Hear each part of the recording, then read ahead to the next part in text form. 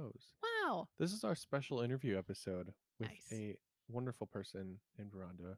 Oh.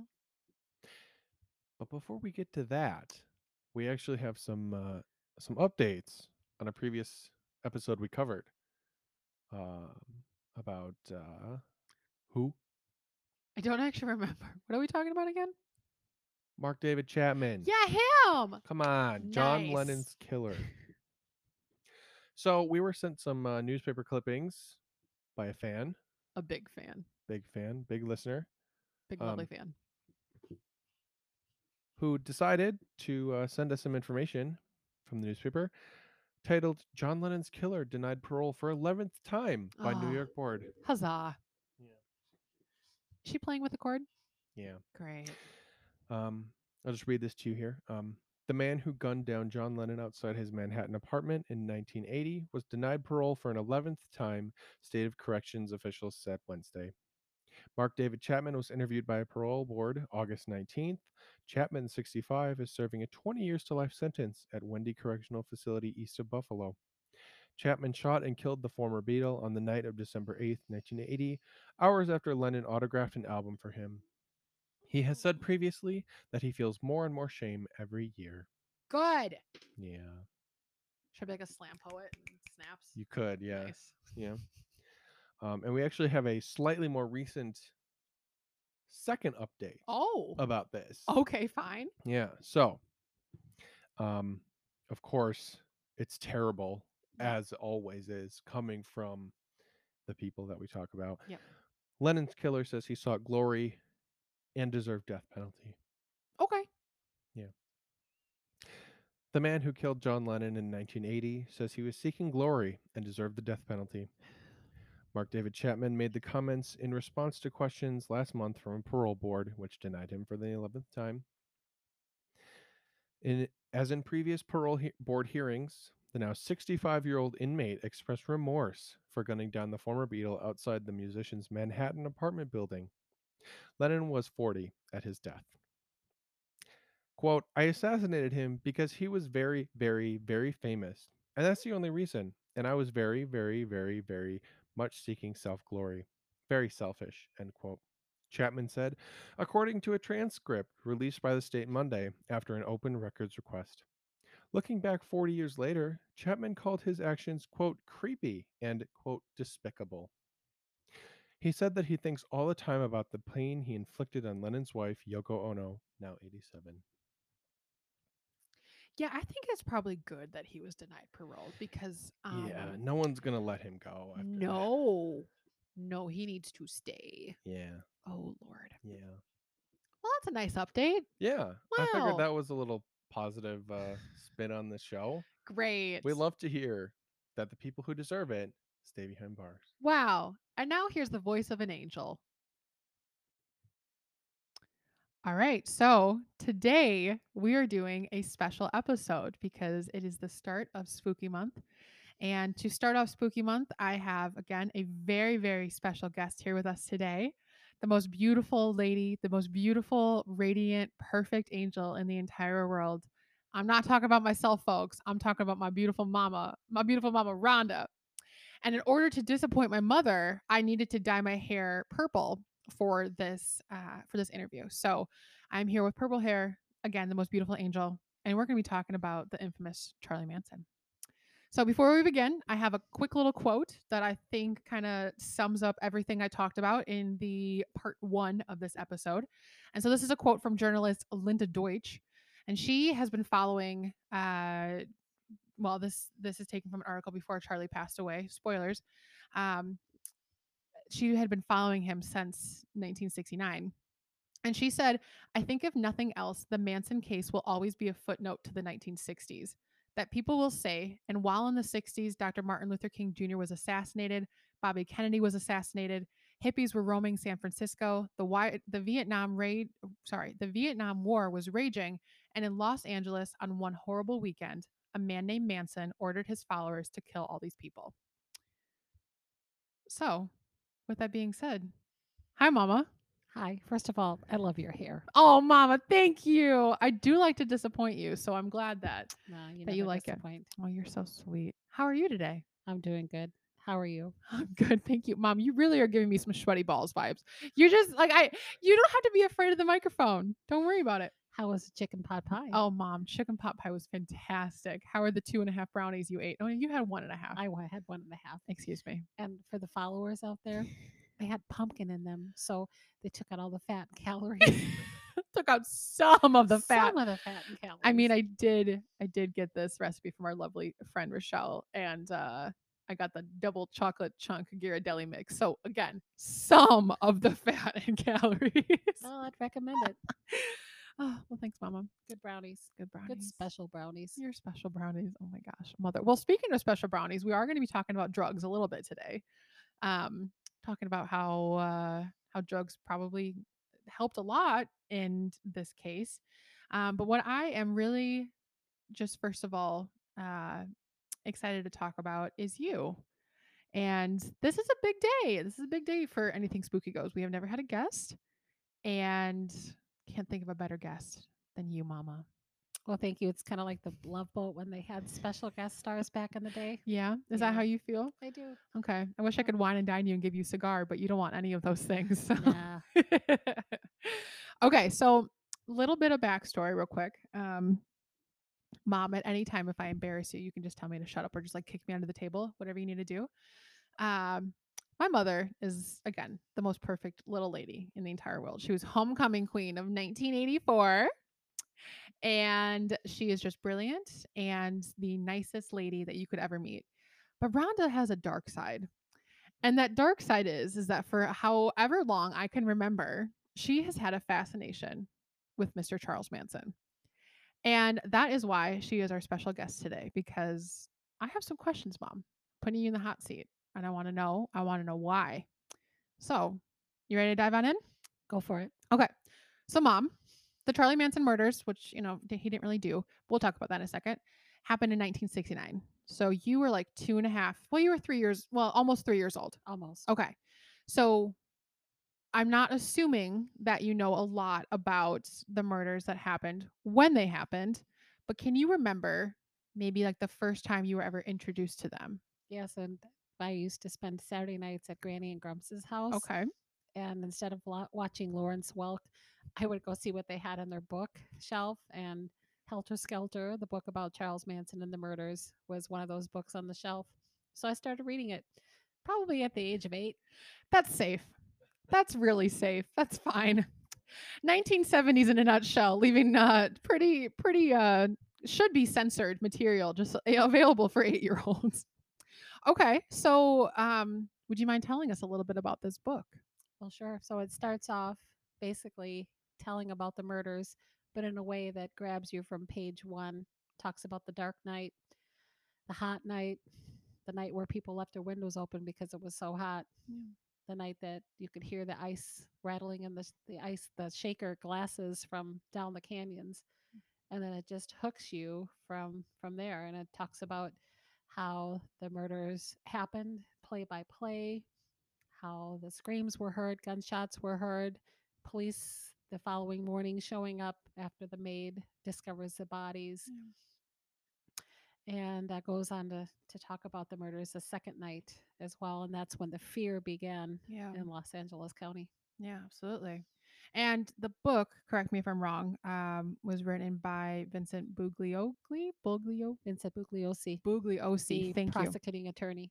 Okay, so he did have another writer with him, Kurt Gentry. Oh, but okay. This is pretty much it starts in the third person. Sure. And then on November 17th, 1969, good date. It starts in the first person. So Vincent Bugliosi is talking about himself, giving us some background as a prosecuting attorney, little family background, and where he was the day that he learned he was going to be assigned to the case. Sure.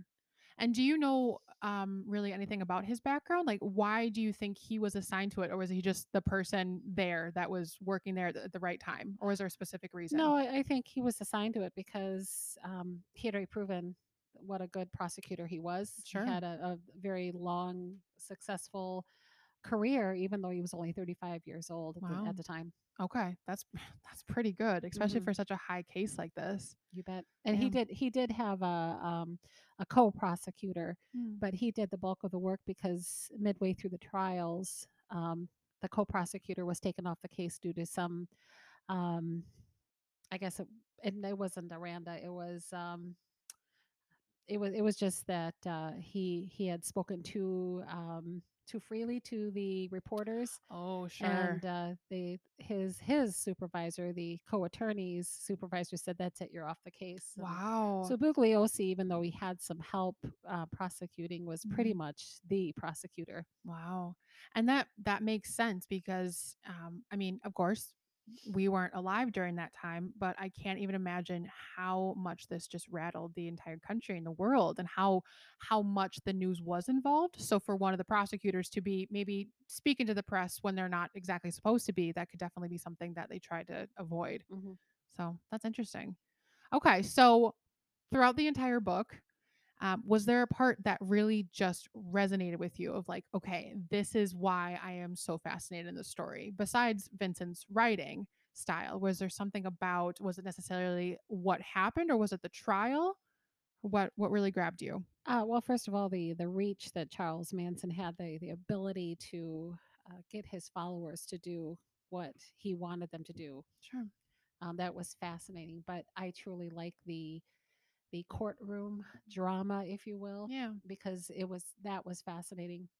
The whole trial process went on longer than it should have, Okay. because one of the defense attorneys just had some really good stall tactics, Hmm. and so it went on for very, very much longer than it really should have or could have gone on. Yeah. But that's what fascinates me most about it. I do like the trial Sure. part of the book, and the fact that even though um, Bugliosi was prosecuting Manson, um, Manson often asked to talk to him during the trial proceedings, because Yeah. he thought Manson thought that Bugliosi was brilliant, Hmm. and it was doing a really good job at prosecuting him. And so they were fascinated with each other. They Sure. wanted to know more about each other, and it turned into a really interesting relationship. Yeah. Oh, that's fascinating. It really is. And sorry, I almost fell off the table. Don't mind me.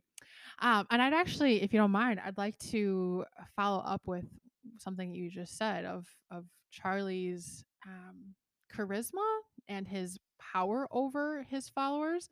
I know that you are someone that has a lot of experience with mental health and with the brain and just how people act. And so, in your opinion, how do you think he was able to convince people to murder for him and even follow him? Let's start with following. How did he create the farm? Sure, sure. So the family was born, if you will, by Charlie's ability to pick out people who were vulnerable and needed a Sure. role model. Yeah. And then he used many different tactics: sex, drugs, um, needing the family lifestyle, getting rid of inhibitions, um, knowing that um, he was a leader, and um, even with children, Yeah. to women who had children, to kind of give up their caregiving roles in that respect, that everybody took care of the children. Sure. So it was a true family sense in that matter. And then he pulled in references from the world Mhm. to say, this is why my philosophy is right. And he used religion, and he used the Beatles, Yeah. which of course is another one of my fanatics. Wait, are you a Beatles fan? Huge Beatle Oh my fan. Yes, huge goodness. Beatles fan. And that's one of the reasons that I really like the story too, because he Okay. somehow took the music of the Beatles, twisted and turned it Yeah. in order to sway his followers that what the Beatles were saying was, go out, kill people. Sure. There's a revolution coming, and we're going to be the chosen people. Hmm. So do you think that he thought that Paul was specifically talking to him, or was it more of like the Beatles were spreading the messages and Charlie was the one who was smart enough to understand what they were saying? I think that Charlie believed that the lyrics of the songs were a private message to him to go out Wow. and kill. Hmm. Okay.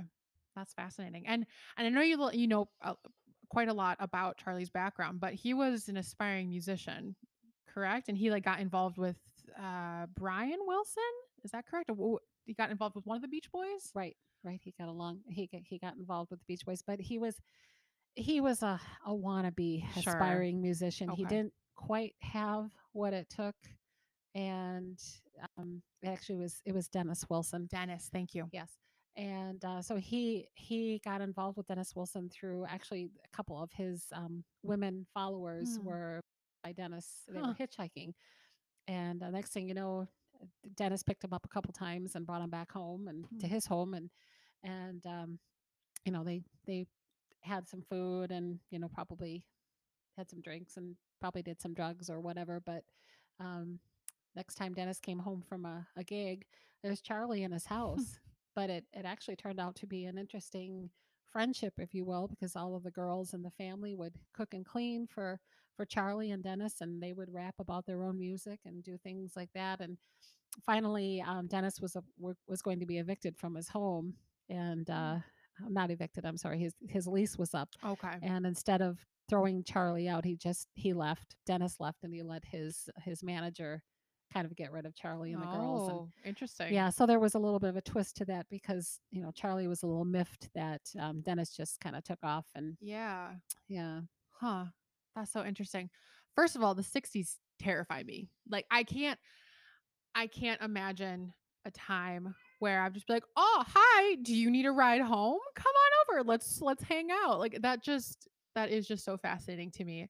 Um and again, I know that you were pretty young in the 60s, but do you do you remember that kind of like I don't want to say culture, but do you remember things just being very different when you were growing up, let's say in the 70s, compared to what they are now, of just like you just trusted people more? we did. I mean, you could leave your doors unlocked 24 hours a day. Hmm, And you walked home from school, let yourself in, didn't sure. have, there was really no concerns. Once in a while, I mean, there's always going to be some danger involved in any Yeah. city in any spot in the world, but Yeah. Even in for the the little most fort. that's right, but for the most part, we felt safe. Sure. That's Now, we interesting. didn't do a lot of hitchhiking, that's for Yeah, sure. mom, did you ever hitchhike? Nope, You not never did once. you ever pick up a hitchhiker? No, never did. Dad, did you ever hitchhike? Great. My dad did. Not surprised. Did you ever pick anybody up? Dad, how did you not get murdered? Oh my god. Ooh, what is That looks like I think it's a bee. that? No, it's No, a that's a stink stink bug. bug. Ew. That's all right. Tigger's on the case. Tiggy, He's got get it. it. Justin, could you kill the stink bug, please? I don't. Are you Justin, pausing it? We're murder gonna the pause real stink quick bug. to kill a bug.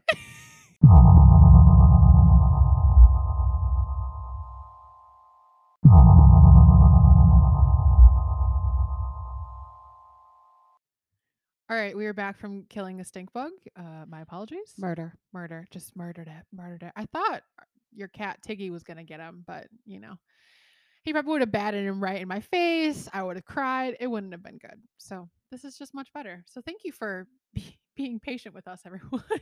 Mom. Okay, so speaking of murder, why not let's just jump right in. Let's talk about the murders. So, Mom, again, we talked about a little bit about the specific song "Helter Skelter" by the Beatles. Was that a White Album? It was It's a White Album all song. the songs pretty much that Charlie Manson was getting his vibes, his message. They're all off from the White Album. And Helter Skelter, for people who don't know, has nothing to do with murder. In What? in in England, it's pretty much just an amusement ride, a slide, if you will. Okay.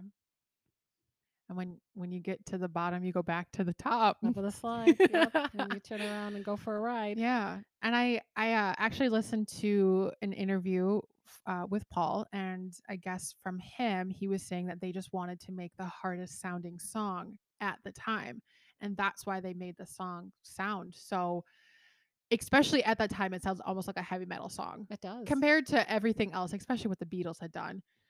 So I think that that's just very interesting. And do you happen to know if the Beatles got any backlash from fans saying like, "Oh, you were involved in the Manson murders whatsoever," or was it more just like they pushed it off? No, I mean, I think um, they had they had released a statement to say, our songs have nothing to do with murder. Yeah. The defense attorneys wanted to call John Lennon Hmm. as a witness, but it never came to fruition. Sure. But that album in particular, though, like if anybody's ever listened to it, I mean, it's odd, it's Yeah. weird. It can be construed or look looked like through your eyes through if you're deranged already, it can look like there's some hidden messages in there, Like especially what? Revolution number 9 with its snippets of sounds and messages that come. You have to listen very closely. Yeah. The song Piggies that talk Mm. about fork and knives and stabbing. Yeah. um, Revolution number 1, which talks about obviously revolution Yeah. go and get it done, and Mhm. it's okay to do that and speak for yourself.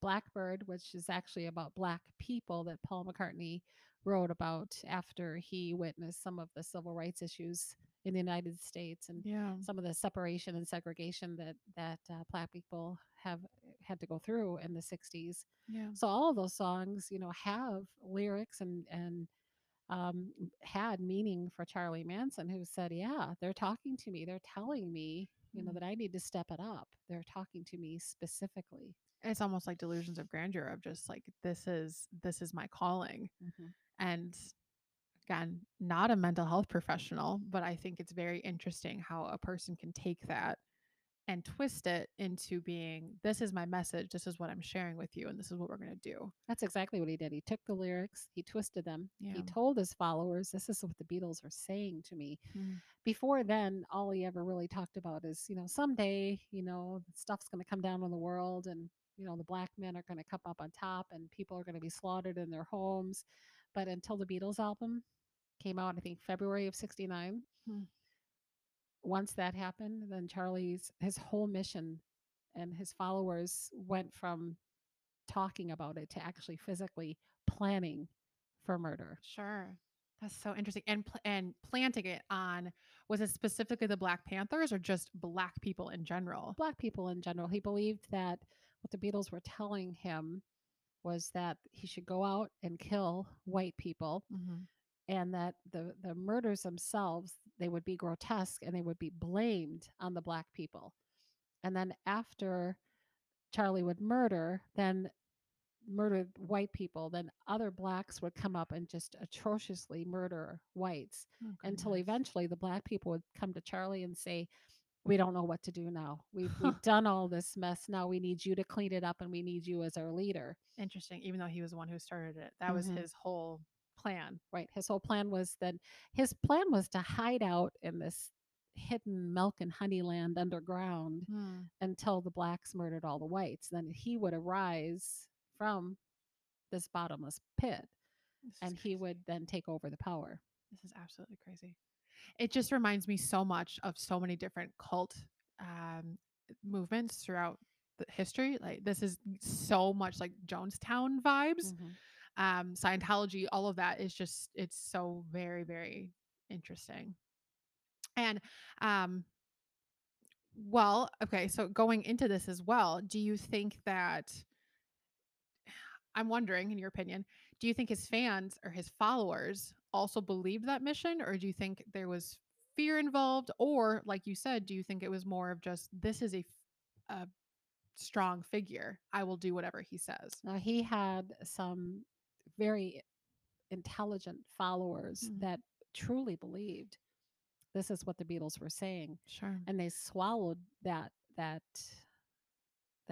sermon, that advice, they swallowed it. They Yeah. felt that this is truly going to happen, and some of the family members actually spent time like digging in the ground looking for the entrance to this bottomless pit. So they Oh truly my believed that gosh. this was going to happen. And Mm. the only thing was that Charlie felt that the blacks were going to do the murders, but when it didn't happen, Mm. then he said, "We're going to have to ignite Helter Oh Skelter." So it my initially goodness.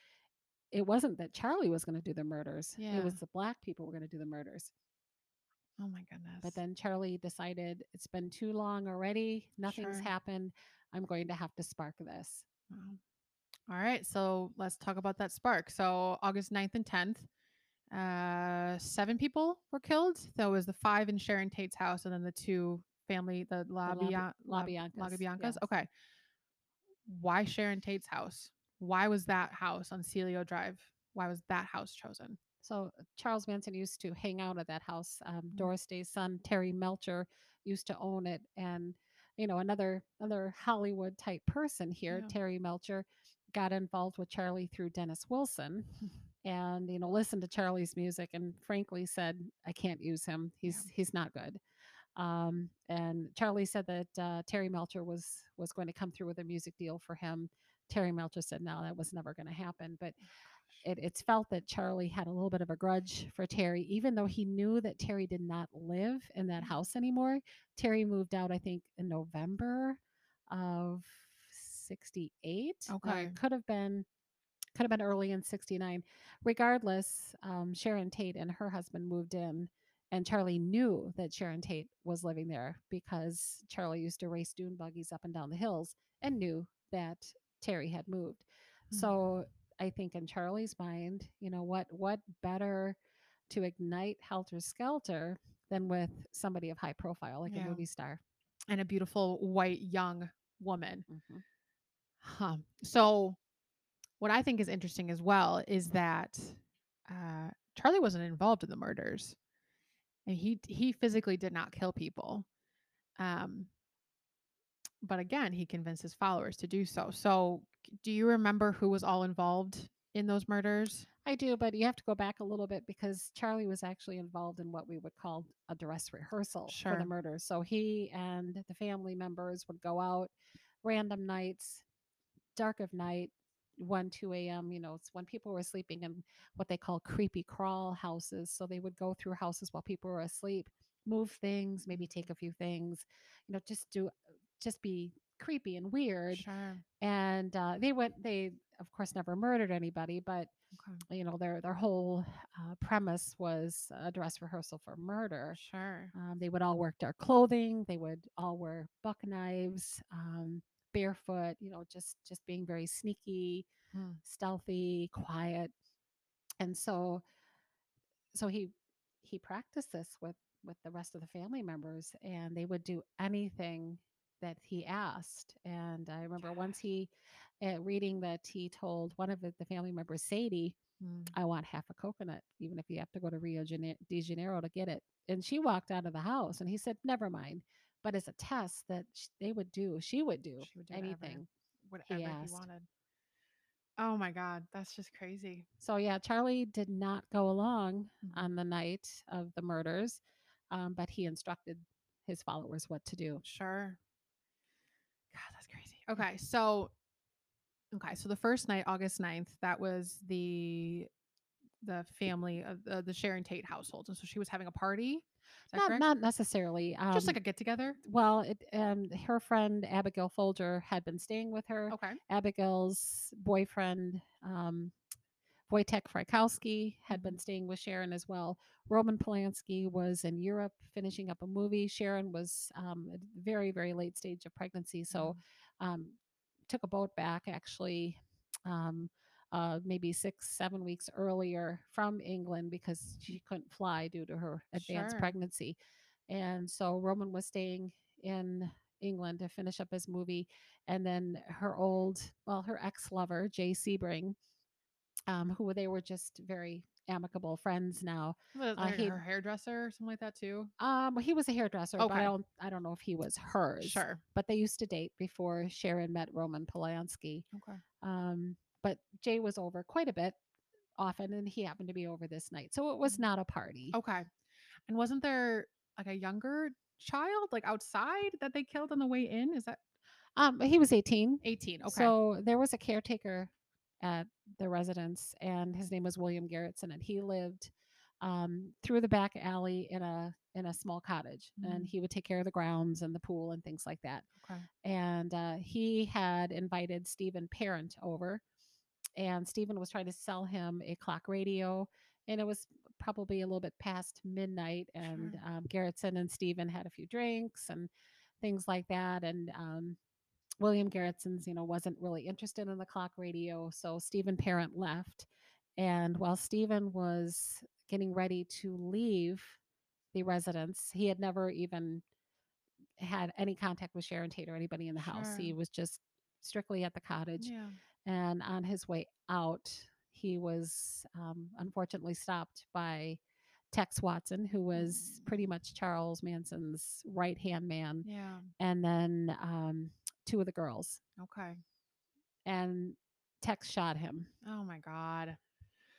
And even with that, no one in the house was alerted. So it Hmm. gives you an idea of some of the weird things that can happen in a canyon as far as Uh-huh. sounds and things like that. Yeah. And especially too, even if like um that does happen, I feel like humans try and innately push things off of like, oh, that's nothing. Like let's just Hmm. carry on with whatever we're doing. And Right, um yeah, I just wish they could have known what was about to happen. right. So, okay. So that murder involved, you said Tex Watson, Susan Atkins, and Susan her Atkins. nickname was Sadie.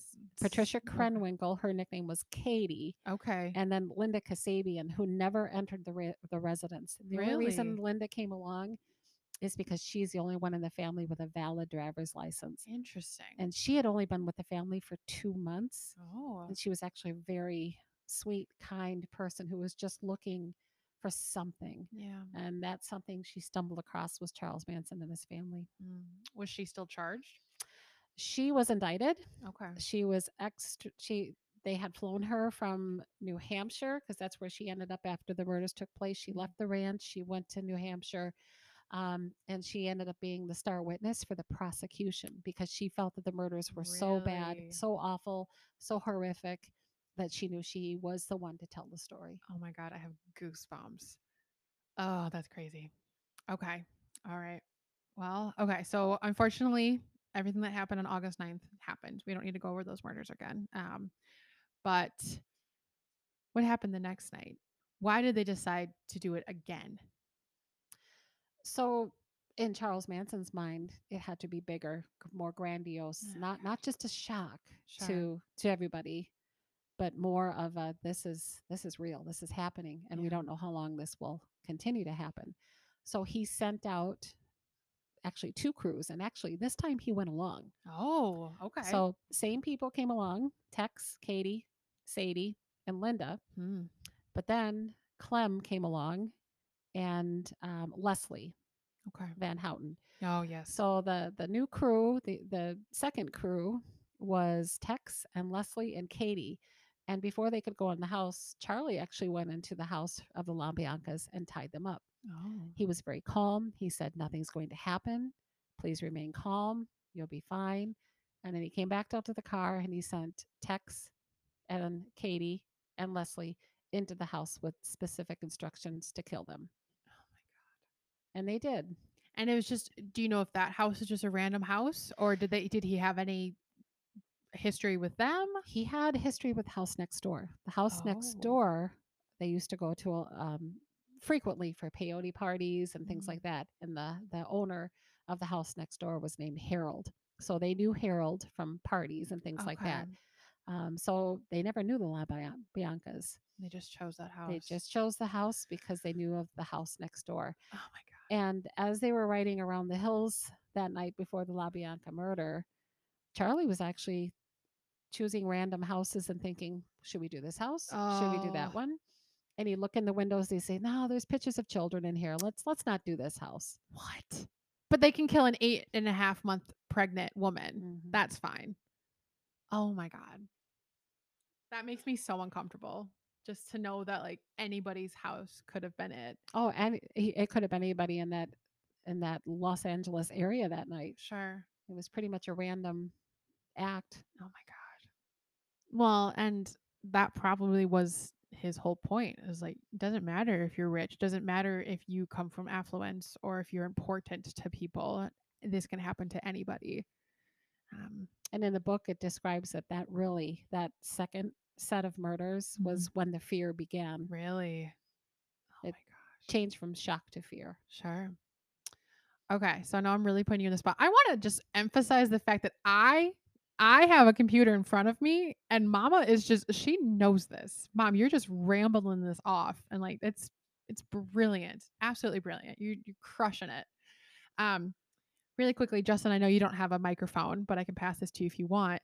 You got really uncomfortable when mom was talking about the creepy crawlies. Do you wanna talk about that at all? No? Okay. Okay.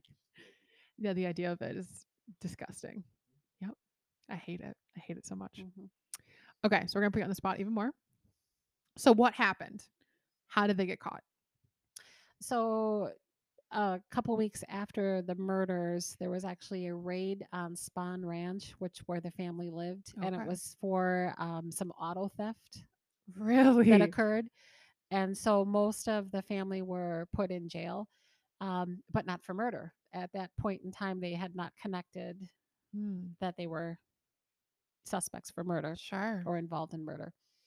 But that is pretty much what stopped the murders. And then Okay. after the raid on Spawn Ranch, the family moved over to Death Valley, Okay. and it took until November. These murders happened in August. Yeah. Took to November before Sadie, who was involved in the first murder, um, confessed because she was actually jailed on a charge. And Sadie started confessing, and it took the prosecutors weeks after Sadie started talking to then put two and two together. Sure.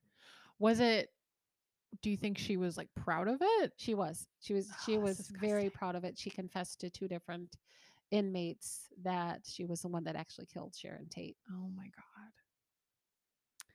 So it just makes you wonder of like, okay, if she wouldn't have talked and if they wouldn't have raided the farm for the auto theft, how long would it have taken and would they have ever put it together? Like would someone have cracked Yeah, it makes you wonder. I don't know. or would more murders have occurred? And that could be too. Oh, I don't like it. I don't like it at all. Okay. Well, so they the police put two and two together.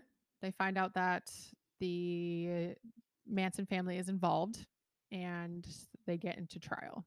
Okay. So now we're in the trial. This is kind of a big question, but it's no secret that Charlie was put away in jail until he died. Do you think that even though he didn't commit the murders, that was a fair and appropriate sentencing?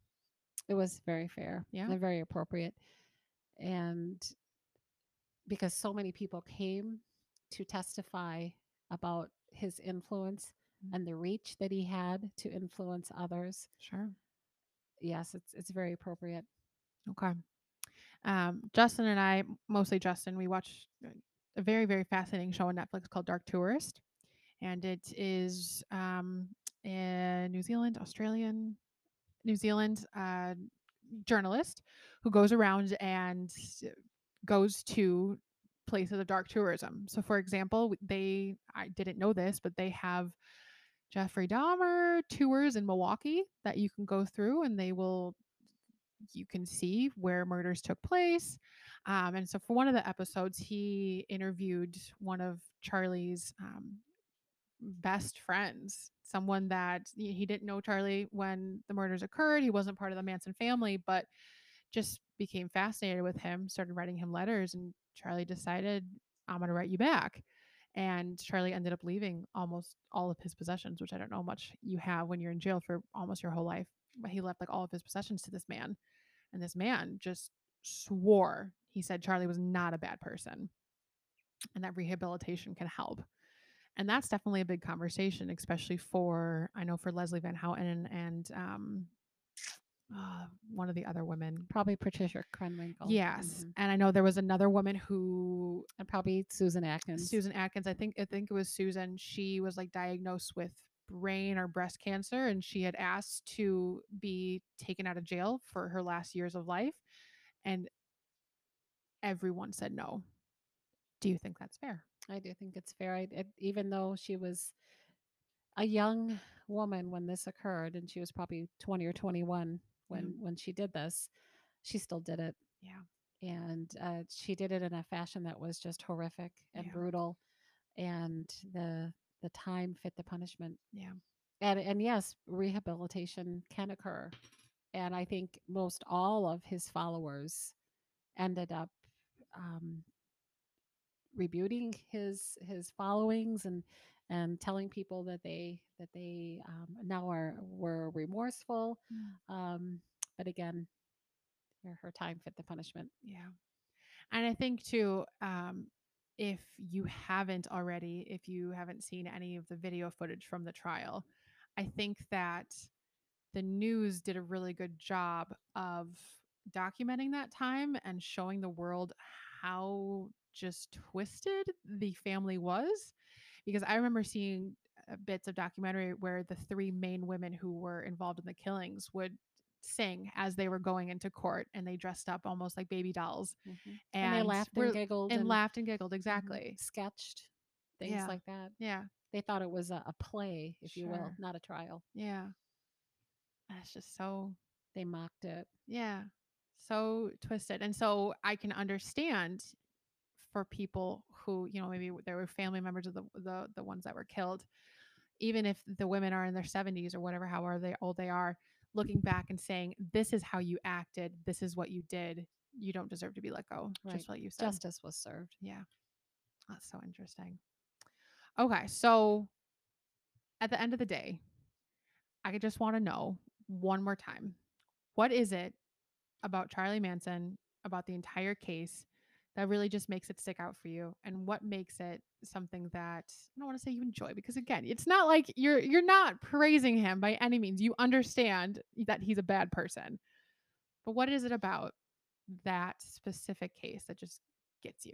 I think it was pretty much the era, the end of the 60s, everything else that was going on in the world, Yeah. the ability for him to manipulate others to do this, and the trial process that was fascinating for me.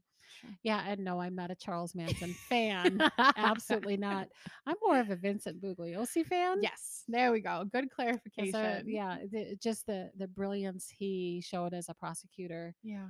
He really dug deep, and in his day, because they had detectives on the case, Mhm. but he was a detective too. Mm. He dug up the information on Helter Skelter.